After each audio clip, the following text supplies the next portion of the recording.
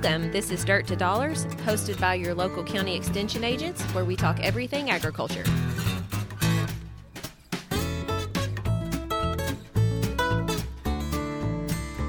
Welcome back to Dirt to Dollars. This week is the week of June the 1st. I've got with me today my co-host, Daniel Carpenter in LaRue County and Matt Adams in Hardin County. We're co-hosts this week. Yep. Thanks for not forgetting about us. Yeah. And then we've also got Dr. Chris Teutsch with us here. He is our forage specialist at UK, and he resides in the Princeton area at the UK Forage Grain and Center of Excellence, and he is with us today. We're going to talk a little bit about some different types of forages that we can utilize in our rotation and what we can do here to kind of get through that summer slump. So we're glad you could be with us today, Dr. Teutsch. Thank you for inviting me. Yeah. So let's just get right into it. We actually were talking before we got started in on the recording about summer annuals. So do you want to just give us a quick, I guess, description of what that is? What is a summer annual when you hear that?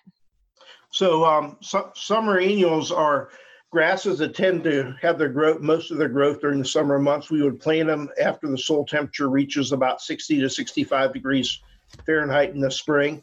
And then they'll be productive in June, July, August. And then as we get into late August and early September, their productivity kind of trails off. They're annuals because they have to be planted every year, or they have to come back from seed every year. They don't perenniate through rootstock. So are you finding that there are a growing population of farmers that are using these to help kind of use them as a toolbox in their forage production system? Yeah, I think there is an increased use of summer annuals in forage systems. And my opinion of summer annuals and forage systems is that they should supplement a well-managed perennial sod. So things like tall fescue and orchard grass, or even Bermuda grass as you move into western and southern part of the state, they should really be the base of the forage system on the farm. And then the summer annuals and winter annuals like annual ryegrass can be used to supplement those sods. And probably one of their best fits is either cleaning up a perennial field that's kind of been thin, and you can kind of plant a summer annual in the late spring, early summer, and then come back in and reseed that into a perennial stand of grass in the fall. Or another good fit is in hay feeding areas that get drastically disturbed during the winter months. And we've got a lot of those. I was going to say, they have really been getting some work the last couple of years. Yeah, we've got the same issue here, and I think that you obviously, Dr. Teutsch, we've had him here several times just in my county talking about the same thing, because with pastures not being as great as they probably could have been, and with given the weather systems we've had, it's been rough on our pastures. So those I think the weather is the biggest part of that. It's just the weather hasn't cooperated either in the fall or spring. It's just kind of been a perfect scenario to make some really nasty feeding areas. A lot of times people will try to reseed these winter feeding areas into perennial cool season grasses in late spring or early summer, and that usually doesn't work out quite as well as we would think it would. I think a better option would be to use some of these summer annuals in these winter feeding areas. They get up quickly and provide good canopy cover, and that shades out a lot of the weeds that germinate in those areas. Yeah, weed control. You're more than likely going to be tearing those feeding areas up again in the fall, so it really doesn't make a whole lot of sense to go in and seed a perennial forage, right? Right.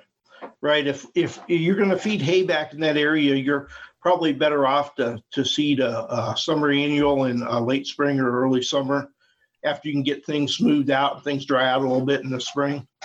And then if you want to, in late summer, say in August sometime, you can come on and plant some annual ryegrass or a small grain in those areas to give yourself a little bit of winter cover. And just understand it's going to be almost impossible to maintain a sod in those areas because of the drastic disturbance from the hay feeding. So what are some of your favorite summer annual species that you see that really work well here in Kentucky? So we have our more traditional summer annuals. They're things like sorghum Sudan grass and pearl millet.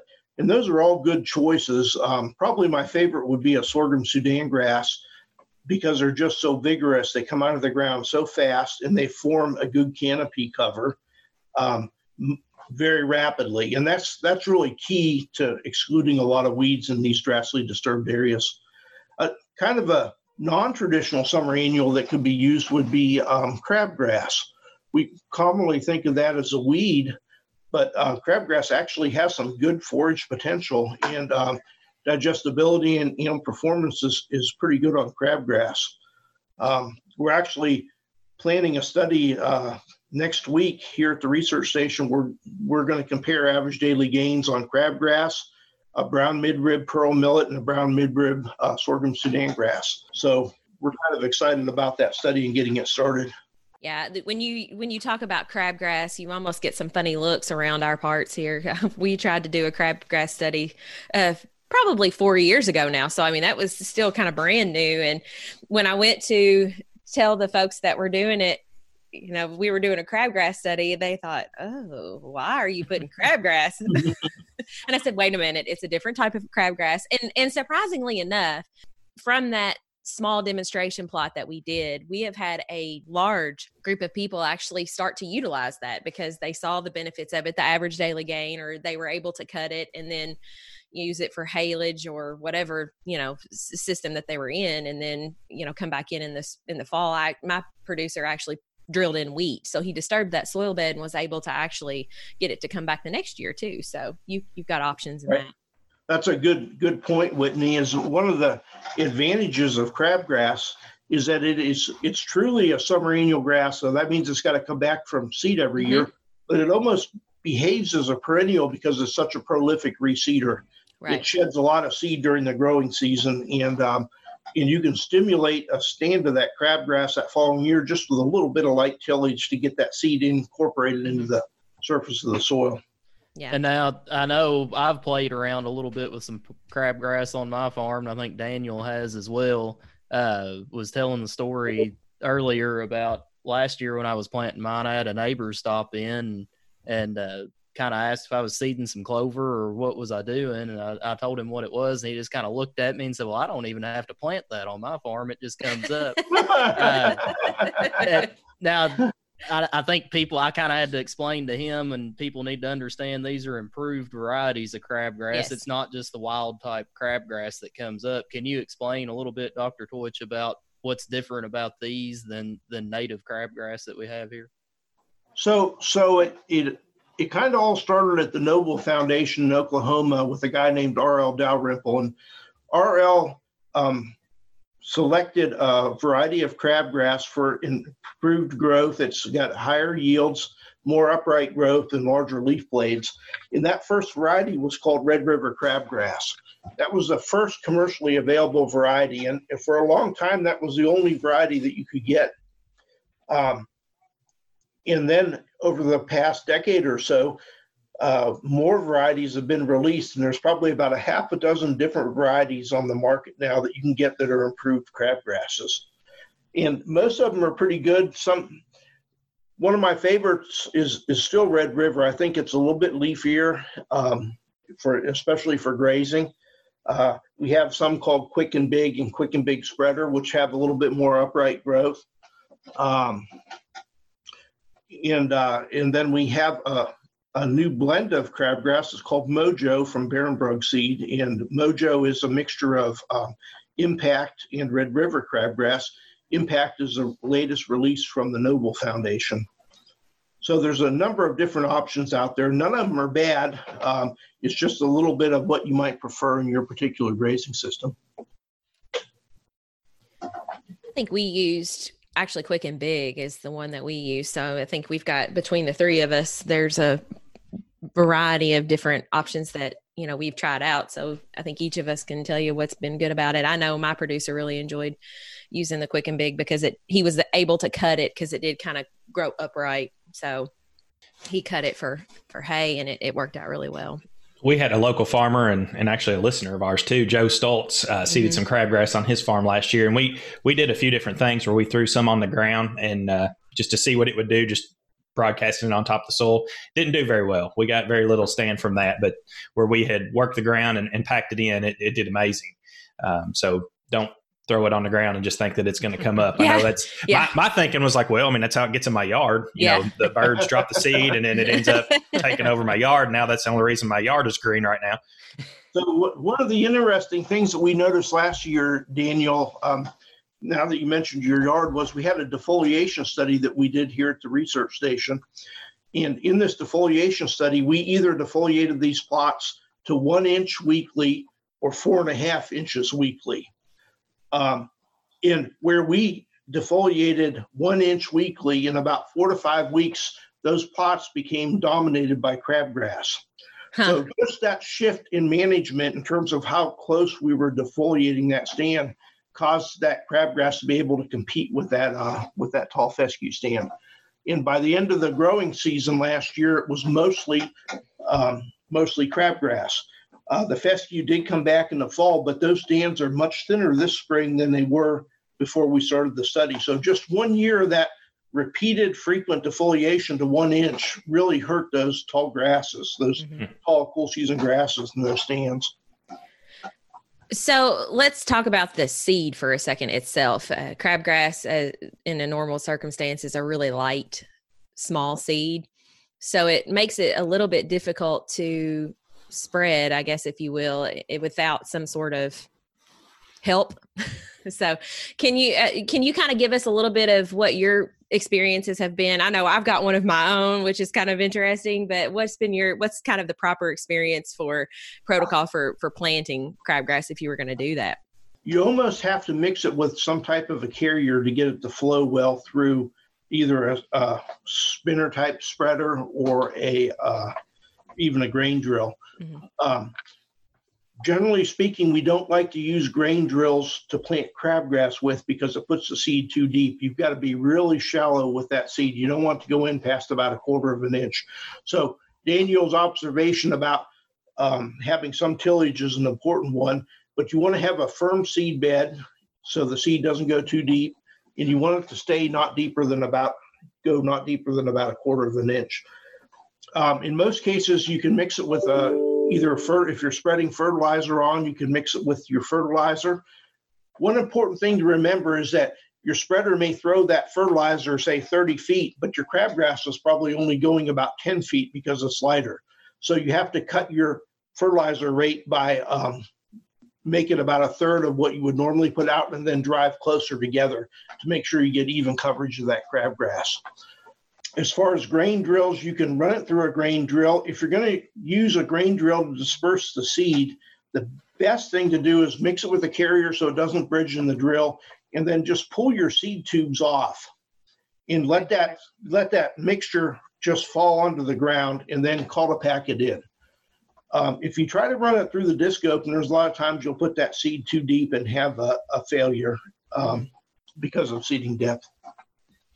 And seeding seed is not the probably the cheapest that you can find around, but because of its prolificacy, I think it's a good option. What I tell people is don't go to your fertilizer store and ask them to mix it in with you, because that's what I did, and they were not happy about it. Yeah. And I believe there's also, if you needed, you could buy coated seed. And is there a little bit of coated seed out there that might help it? There is some coated seed out there sold by several companies. The one that I have used is called Mojo. It's a mixture of Red River and Impact, and it's coated with a nice yellow coating on it so you can see the seed. And that coating also makes it flow through the seeders much better. Now, it's important to remember is that you're putting out, it's about 40% coating. So you're putting out about half as much seed. So if you're trying to plant a target seeding rate of, say, 3 to 5 pounds of crabgrass, you need to double the amount of coated seed you're planting to make sure you get enough seed out. And probably a good target range for seeding crabgrass, if it's a new stand, is probably going to be that 4 to 6 pounds of seed per acre. And as Whitney said, it seems expensive, but it's important to remember that you're not putting out 25 or 30 pounds of seed. You're only putting out 4 or 5 pounds of seed. So the seed cost is a little bit less than it seems when you are paying for it by the pound. While we're talking about seeding rates, what about on sorghum Sudans or pearl millet? What kind of seeding rate are we looking at, and what kind of depth are we shooting for on those species? So pearl millet is a smaller seed, and it's more sensitive to seeding depth. We had a nice demonstration in Muhlenberg County 2 years ago, and I wasn't there. I'm qualifying that I wasn't there when they planted it. My students were with the extension agent, and they decided that the pearl millet wasn't going deep enough, so they set the drill deeper. So they had one pass that was beautiful when it emerged, and in the second and third passes where they set the drill deeper, it didn't come up. So it's much more sensitive to seeding depth, and we'd want to be in that 1/2 inch range with pearl millet. In a seeding rate for pearl millet, we'd like to see you between 15 and 25 pounds per acre is a good seeding rate. Our sorghum Sudan grasses, we could be between 25 and 35 pounds per acre, and it's less sensitive to seeding depth. We'd like you to see it to be about 1 inch or so with the sorghum Sudan grass. In a Sudan grass would probably be about 1 inch, and we would seed a little bit less there, 15 to 25 pounds an acre. And what about fertilization? Of course, we're on our phosphorus and potassium, we're going to follow UK soil test recommendations, but on nitrogen, what do you like to shoot for on those 2 crops? Generally speaking, I like to put down about 60 to 80 pounds of nitrogen at seeding. And then if you want regrowth after a harvest or after a grazing, you can put on 40 to 60 pounds more nitrogen. You don't want to over fertilize it because you can accumulate nitrates in it, and that's important to realize. You accumulate nitrates when plant growth slows, so that happens most often in the summertime during a drought stress. Mm-hmm. If that occurs and you have an accumulation of nitrates, and your local agents can help you test to make sure that you're in the safe range, you just need to wait until it rains. And then after it rains, you wait about 4 or 5 days after that plant growth resumes, and that clears the nitrates out of the plant. They're assimilated into amino acids and crude protein. So don't over fertilize, but they do need nitrogen to be productive, and I can't stress that enough. Now in these hay feeding areas, there's a lot of nutrients already available there, so the nitrogen needs may be less in those areas. If you've got a lot of hay that's deteriorating and a lot of dung and urine that's been deposited during the winter months when they were feeding hay, you may not need any nitrogen on those summer annuals in those spots. And what about, I know cutting height, if you're cutting for hay or grazing height, either one is important for regrowth on those 2 species. What are we looking at as far as harvest height? So we usually like to see, if you're grazing, shoot for a residual grazing height of around 8 to 10 inches with these summer annuals. So essentially you'll be taking about half of what's there. So if we start to graze these taller growing summer annuals, Sudan grass, sorghum Sudan grass, and pearl millet in about 20 inches or so, and then we graze it down to about 8 to 10 inches, we're taking about half of that grazing height. As far as hay cutting, it's almost impossible to get to 8 to 10 inches when you're cutting hay, so you have to do the best you can, and if you can stay up around 5 to 6 inches, we're pretty happy with that defoliation height. And that's important. If you scalp these summer annuals with a disc mower down to 1 inch, regrowth is going to be severely retarded as you move forward. So try to stay up around 5 to 6 inches if you can. And there are shoe packages available. I know most people aren't going to buy a shoe package for a disc mower, but they are available, mm-hmm. and they can help you keep off the ground a little bit. But just tipping it up and getting the highest height possible is good if you can. Do you have any last tips or anything for our producers out there? So I'll just mention that we've got some really good summer annual publications, and there are about 6 different publications on different summer annuals. They're 1 page, very easy to read, and on the back of the publication is a table. In that table, it tells you everything you need to know about growing that summer annual: seeding rates, fertilization, how to manage as hay, and how to manage it under grazing. Those are great publications. They're available online and also through your local extension office. All right. Well, we appreciate you chatting with us today, and thank you for coming on. And we hope that your research projects out there, and you are getting some things done just like we are out there. All right. Thank you for having me. Lots of great information there. Thanks, Chris. Yeah. Staying on the forages topic, but switching gears a little bit, we have forage specialist Dr. Jimmy Henning with us today. Dr. Henning, thanks for coming on with us. Thank you, Matt. If you could just give a little bit of a description about where you're based out of and what your job responsibilities are and your position as forage specialist. You bet. Well, I'm based in Lexington, and I am a forage extension specialist. And of course, we've got 3 in Kentucky: Chris Toich, Ray Smith, and myself. Ray and I both are in Lexington. So the things that I have been concentrating on have been hay and baleage, and to some degree the gray and all topics. And we do tend to just take them as they come. Sure. Right. And something that's noteworthy as well, your previous extension director, or you were our director there at one time, and decided to come back to the fun stuff for a little while. Exactly. Yeah.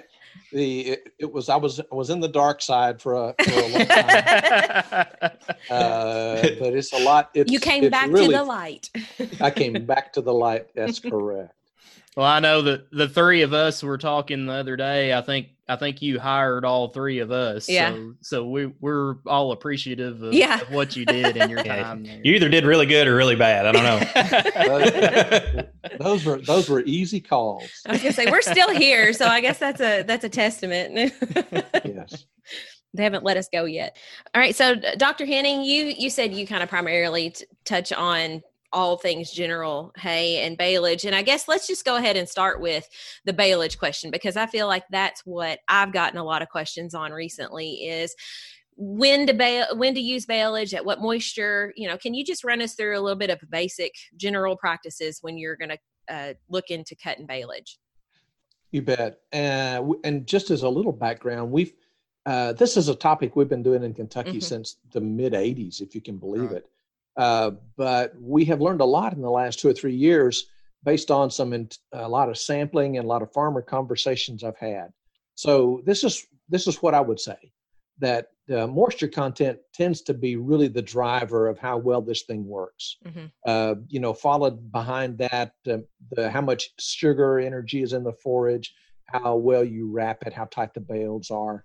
But most people probably worry about moisture more than anything else. And I agree with that. When we sampled over the last 3 years, we had more samples outside of the right range than inside the right range, if you can believe that. So, we try to work with people a lot about how to hit that right moisture content. What is that moisture range that most are shooting for? We really want it. I mean, the textbook is going to say 40 to 60 or 40 to 65%. And that's correct, but we find that it works best if we hit the middle of that range to slightly more, say 50 to 65%. And really the trick is to learn, what does it look like? What does it feel like when the forage gets to that stage, and how fast does it do it?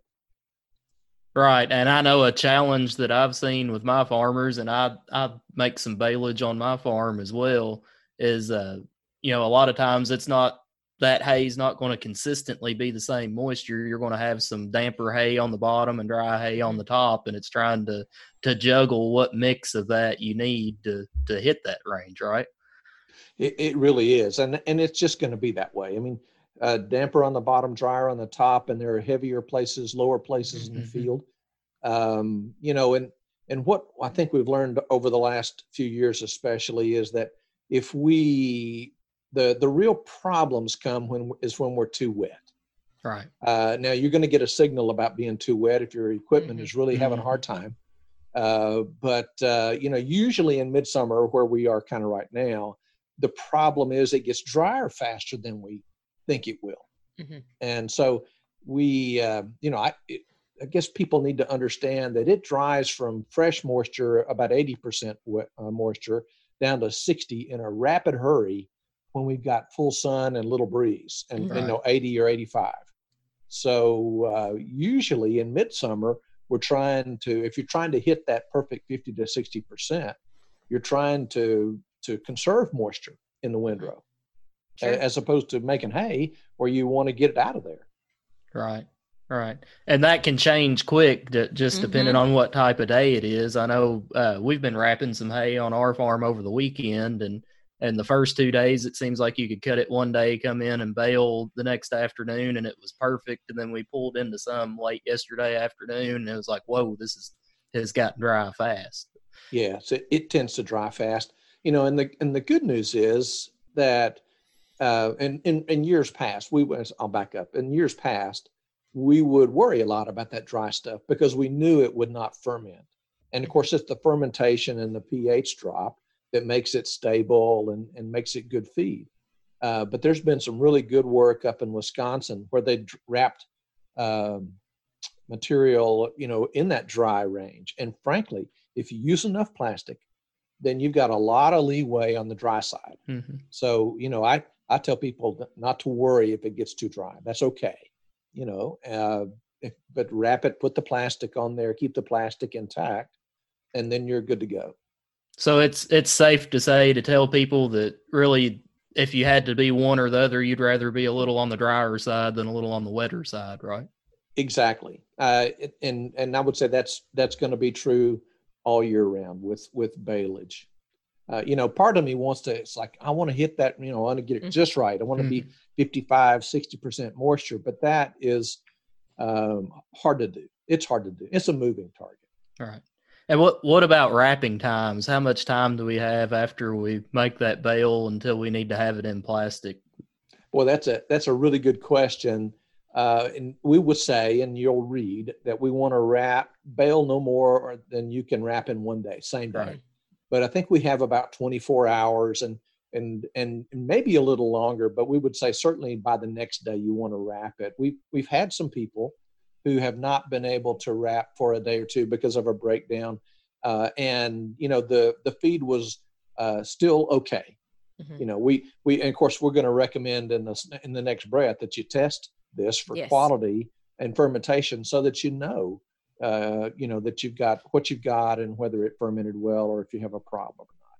Well, I have one of those accidental research projects, I guess. We had a wrapper breakdown a couple nights ago, and so we have some that was wrapped right after it was baled. Then we have some that was wrapped first thing the next morning, about 12 hours later, and then broke down again, and have some that was wrapped about 24 hours later. So we'll watch that for you and pull some feed samples and see what the difference is. That would be good to know. That would be good to know. Well, and it's important to note that the reason why we do baleage is because of that quality of feed that it makes versus dry hay. So do you want to kind of explain how that happened or explain that process? Oh, without a doubt. And the ability to make baleage is something that really gives me a lot of comfort, because before we had baleage was as common. Mm-hmm. It would be just so common for people to be frustrated to no end. They can't get the first cutting up. They get the first cutting up so late that there's not much regrowth, and we've got poor hay. It just is a continuing frustration. So the ability to make baleage will let you, cut reasonably on time. You do have to have decent enough weather to be on the field and have a day or so of drying conditions, but you're able to cut on time. And that's better quality feed. That's a great thing. But a little side benefit that's really a significant benefit is that if you cut, say, the first cutting before it gets to be, June 15th, then you're going to get significant regrowth. And it's all for our cool season grasses. It's all blades. It's all leaves. Mm-hmm. Yeah, I had a producer ask me the question the other day. He was contemplating purchasing a bale wrapper, and he said, is it worth it to go ahead and purchase it? So you've got those economical questions. And I said, well, I mean, it does produce a quality feed, and that gives you another option. So, to me, if that's something that you're interested in doing, go right ahead. I'm not going to make that decision for you, but it is, he was wondering why it would be better to purchase one than not. So we had a conversation about that, and that's why I asked. Oh, it's a significant conversation. There's not a lot of extra dollars laying around in agriculture right now. But if you come through a winter like not last year but the year before, and a lot of folks had hay that was about like probably average, but the conditions, the winter, made cows lose condition. We lost some cows. We probably didn't breed back as well. There's an economic loss in there that a better feed would prevent. Well, and you're talking about purchasing a bale wrapper, but I know Daniel, in your county, is it Soil Water Conservation District? Yes, our LaRue County Conservation District has two, and I think Whitney, you said y'all have one in Grayson. We have County. one currently, yes. So there are a few out there to rent. Yeah, and Hardin County, there's several individuals, farmers that went on and purchased wrappers to wrap their own, and then they either do custom wrapping or rent those wrappers out. So it could be a good way to, if you want to try it out and see how you like it. You may not have to make that purchase right away. You could try it out. I know one issue we have is that everybody wants those at the same time. Exactly. And I've had several shared pictures. I think one in this group has even shared pictures of wrapping at night. Yeah. And when you have that, if you have that availability to wrap in the night or early morning hours, it's a really good way to let everybody use that equipment. Yeah, and that was our struggle, is we do currently only have one, and we do have a couple of custom operators that utilize them, but that's here, same problem. Everybody needs it at the same time. So we've hit on baleage here. Would we like to talk about dry hay a little bit? I know there's a lot of dry hay that's been made this week. This has been one of the best hay making windows that I can remember in a long time here in Central Kentucky. I was just going to ask you, what are some tips for being able to make quality dry hay? What are some things we need to watch for? The number one thing is to try to cut at a stage of maturity that does, so that the quality is good when you cut it. Mm-hmm. That's a challenge for us with so much of our hay being, tall fescue based or orchard grass based. But yet that's the first challenge. And of course that probably happens during some of the rainy, uncertain weather times for us. Yeah. So I don't want to frustrate your listeners by saying, oh, well, just cut on time. That's not a trivial thing. You cut when it's not going to rain. That's when you cut. Yeah. The really thing to do after that is to work with what you have. Well, let's go back to the hay. It's the leaves we're trying to preserve. And if you've got good clover, good alfalfa, or say your grass is good and leafy, then you need to work out the curing process so that you're not over manipulating it, if you know what I mean. Mm-hmm. You can lose, especially if you get caught having to flip the windrows or ted out everything. If it's a little too dry, you can lose, the best stuff of the hay. So that's one of those art things in this process. But that's one of the things to look for, is try to only manipulate the hay when it's kind of moist and let it dry. And, we're just trying to have it dry as fast as it can. Most of the time that means lay it out as wide as you can, and then, leave it alone, let it get dry. Yeah, we had an instance over, because that's where my family's at today, is in the hayfield as well. And, you get the rain events, you have really good intentions, and you're a half a mile down the road, a rainstorm pops up, and you've got a little bit of hay down. What are we suggesting do? Tedder it out as much as easily as we can and let it dry out that way. Because there are those that have happened. And like I said, my family was one of them over the weekend. Oh, without a doubt. And, as a plant person, I can't just be totally unhappy that it rains. Right. So yes, you're going to want to, and here's where the art comes in again. You're going to want to go out there and figure out, okay, have I soaked this windrow all the way to the ground? Mm-hmm. If you have, then probably let it dry out on top, and then a tedding operation is going to help. Mm-hmm. If it's just dry, wet on top, if it's a gentle rain, it's not a big shower, then just leave it alone. Mm-hmm. You can make these calls once you've seen that windrow, seen the field a little easier. One of the things that people ask me sometimes when they get caught is, does the hay lose all of its quality if it gets rained on? And it's a good question. It depends, as you might imagine. It It depends on how wet it is when it gets rained on. Oddly enough, rain when the hay is just cut or still fairly wet doesn't have much impact at all. Rain when it's almost dry, quite a bit. So, it helps, I guess, people that worry about finding 4 complete perfect days in a row, which almost never happens. No. You got to cut it sometime. If it looks like it might rain today, but then after today it may clear up, well, go ahead and lay some down, because I'm watering my yard right now. It's brand new sod in the spring, wrong time to do it, but that's a long story. Yeah. But, so I like the rain events, but last Thursday or so, it was supposed to, 100% chance of rain. I didn't water. Well, it didn't rain. It didn't rain. It did not rain, and it hasn't rained since. Yeah. So, the ability to predict weather is not so good. But, it really is back to it's an art. But rain does cause some damage, and sometimes it can cause a lot of damage. The thing that I really think that people don't do when they have some hay that gets a little damaged is they think, well, it's just junk. Well, no, it's not junk. They need it. That's the stuff they need to test for sure. Yeah. And then you figure out, what am I going to do with it? And so that's the kind of my take home message on hay that you might think it's not as good as it ought to be, is get it tested. I ran a mobile testing lab at the University of Missouri for a long time. At least a long time, it seemed at the time.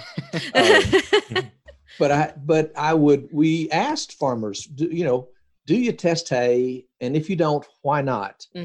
And they said, the biggest, the greatest, largest group said, there is no need. And I thought, no need? But here's the deal. I think that they think that, I know it's bad. Why do I pay somebody to find out it's bad? And I think that's exactly the wrong approach. And I'm thrilled that more people are testing hay. I'd encourage you to do so. We do want people to get a good sample. There's more error in the sample or the sampling process than there is between labs. Trust me. Yes. The other thing, and it may be something that you really have to bear down and help your producers with, is how does that lab predict the energy in the forage? Because protein is straightforward, and people kind of understand that. The labs, that's an easy analysis. But when they are trying to estimate energy, that differs from lab to lab. And that's an important concept to understand for you as advisors, but also for producers. And it's energy that really is floating the boat. Absolutely. Especially when it comes down to the wintertime, and that's what they need. Yes, it is. And you would be surprised at how many of my producers, they tested thinking that it was terrible quality hay, and it really wasn't as bad as they thought it was. So there is those positive outcomes in testing that. And I'm, like I said, I'm an extension agent at heart, but I'm going to tell that person to test it. That's the first thing I'm going to tell them to do. Sure. Nah, that's a good idea. Shoot, it's their report card. If you're trying to get clover in a field, well, your hay test is going to tell you if you really did or not. Right. Yeah. So real quick, before we have to wrap it up with you, Dr. Henning, I want to tell just a real quick little story. We mentioned that you hired the 3 of us.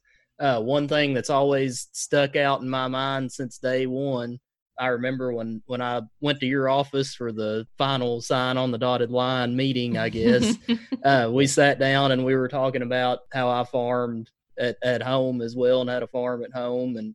And I remember you told me, you said it's okay as long as you kind of practice what you preach. And with you being a forages guy in your previous life before that as well, I remember you told me, you said, don't tell people to go out here and plant certified red clover and then go buy common red clover and plant it. That's just something that's always stuck out in my mind, and something I try and keep in my mind when I'm making recommendations and doing stuff on my own farm as well. So, yeah, no, I think that's true. And I think that's why people like to talk to people who have done it, who make hay, who struggle with the same things they're up against. The textbook is one thing, doing it is another.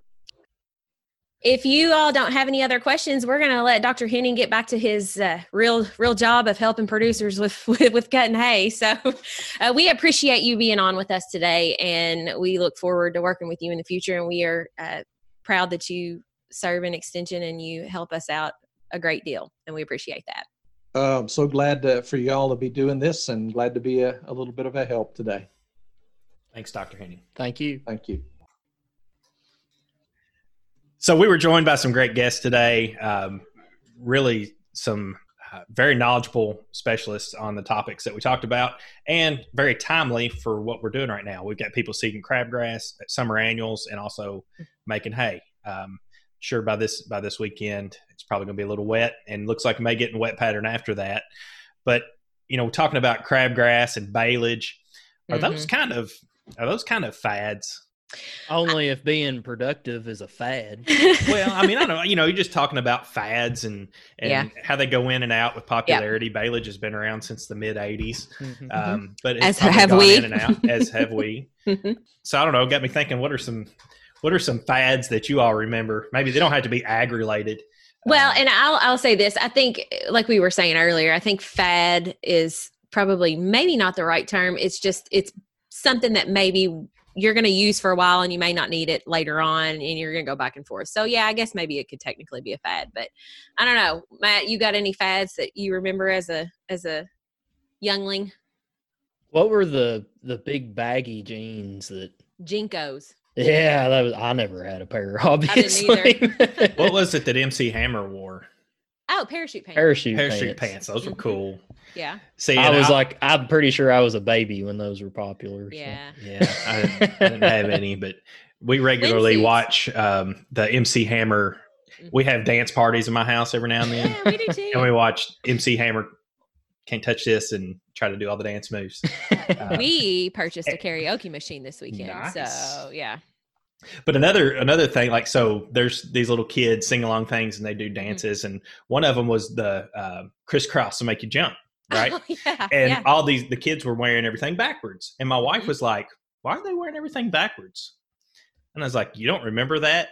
She's like, "I don't know what you're talking about." And I was like, "Oh, that was the thing. I mean, you had to have the Bugs Bunny Tasmanian Devil shirt, and they were wearing everything backwards." Yeah, and like that was a big thing for a short time, and she had no recollection of it whatsoever. Yeah, I remember that fad for sure. Yep. I didn't participate per se, but I don't. I remember it. I will say that one thing that I did participate in, and it's kind of made its way back into today's fashion culture, is the high-waisted jeans and the tight bottom, they're tapered pants, and you've got the acid wash and windsuits. I remember having windsuits back. I don't know. Well, I don't know that they're I back. remember when I would walk down the halls as a kid with my starter windsuit. You couldn't sneak up on anybody. And it had to match, right? Oh, yes, for sure. If it didn't, and the brighter the colors, the better.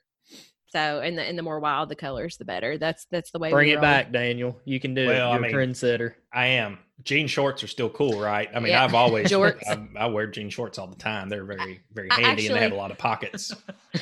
Hey, listen, I had to explain to someone over the weekend what jorts were, and I was like, "They're jean shorts," and they're like, "What?" I said, "Yeah, they're jorts."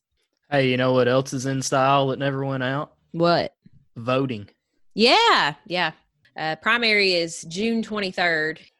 Well, I think the deadline to request a mail-in ballot is mid-June, June 15th. June 15th. Mm-hmm, June 15th. Mm-hmm. Yeah, you can, and I still think there will be some precincts open in the counties, but they will not be near as many as there typically are during a primary.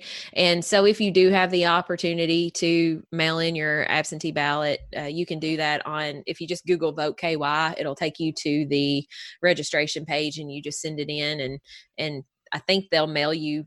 Don't they mail you information back? I think so. Yeah. All right. What else we got going on?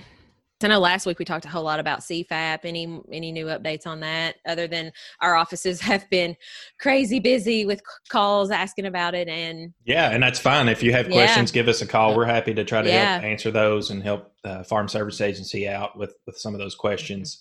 We'll end up ultimately directing you to contact them, but definitely let us know if you got questions about that process. So I'll just say I did go through and get my application put in last week after we recorded last week's episode with Brian Lacefield.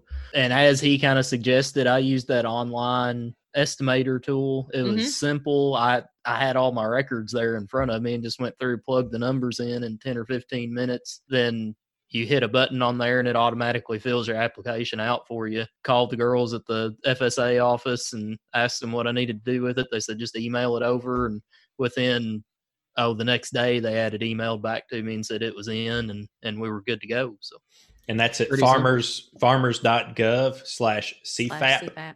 Yes. Yeah, that's where you'll find all the information you need, or just contact either us or your local FSA office. All right, Matt, you sent us a picture last night. What have you been up to? We've been in the hayfield the last 3 or 4 days and trying to use up some vacation time to work here. So it was late in the evening. We're glad you have lights on your tractor. Yeah, I was trying to sleep. Last night was an early night. Ding, ding, I was watching the news. I was watching the latest and greatest on the news. So I was awake, but I quit at 10:30 last night. I knocked off early. I wrapped hay till 2:00 in the morning the 2 nights before. So.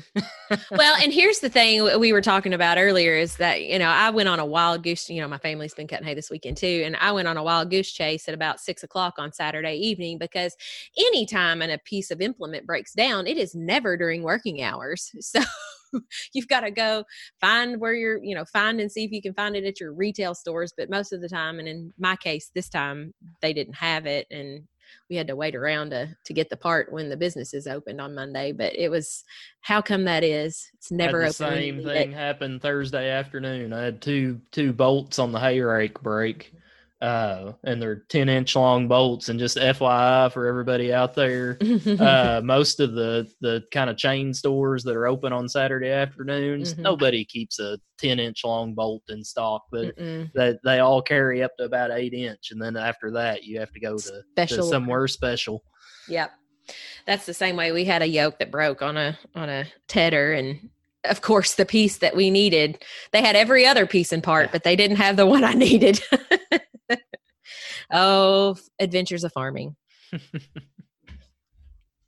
I got some good quality time with my mother-in-law, though. We went on the wild goose chase together. So that's always fun. Yeah. Hey, listen, I love my mother-in-law. She's like my second mom. So I don't have that interesting relationship with her like some other, in-laws do. What's the difference between in-laws and outlaws? One's in, one's out, I guess. Outlaws are wanted. Ha ha ha ha. I'm not going to comment because I know my mother-in-law is a listener. So. Yeah, mine too. Mine does too. We all love our mother-in-laws. Yeah, yep. I do. So, and I forgot to ask Dr. Henning while he was on here, because he sent a picture back early in the spring about fescue heading out, and you all thought I was crazy because I saw some too, but it was out there. And so, I was a little concerned about the maturity, but I think everything that we've been run through has been fine. Yeah, so. Everybody I've talked to the last week or so, we've all talked about how I think the cool, wet weather slowed everything down, and really stuff's not, your cool season forages aren't as far along right now as they typically would be this time of year. So yeah, we're late. We'd usually like to have first cutting grass hay made before the 1st of June, but we're really maturity wise probably not as late as we have been in previous years. Well, I think that'll just about do it for today's episode. Be sure that if you're listening to this on the podcast format, that whatever your podcast hosting site is that you're getting this from, be sure you subscribe. When you subscribe, it will send you a notification when we post a new episode. We usually try and post those on Wednesday or Thursday, just depending on kind of what's going on that week. But be sure you hit that subscribe button so you don't miss anything that we're putting out here. And we've always got stuff going on too on Twitter at Dirt211. Yep. All right. Well, we'll see you all next week. All right. See you guys. All right. See you.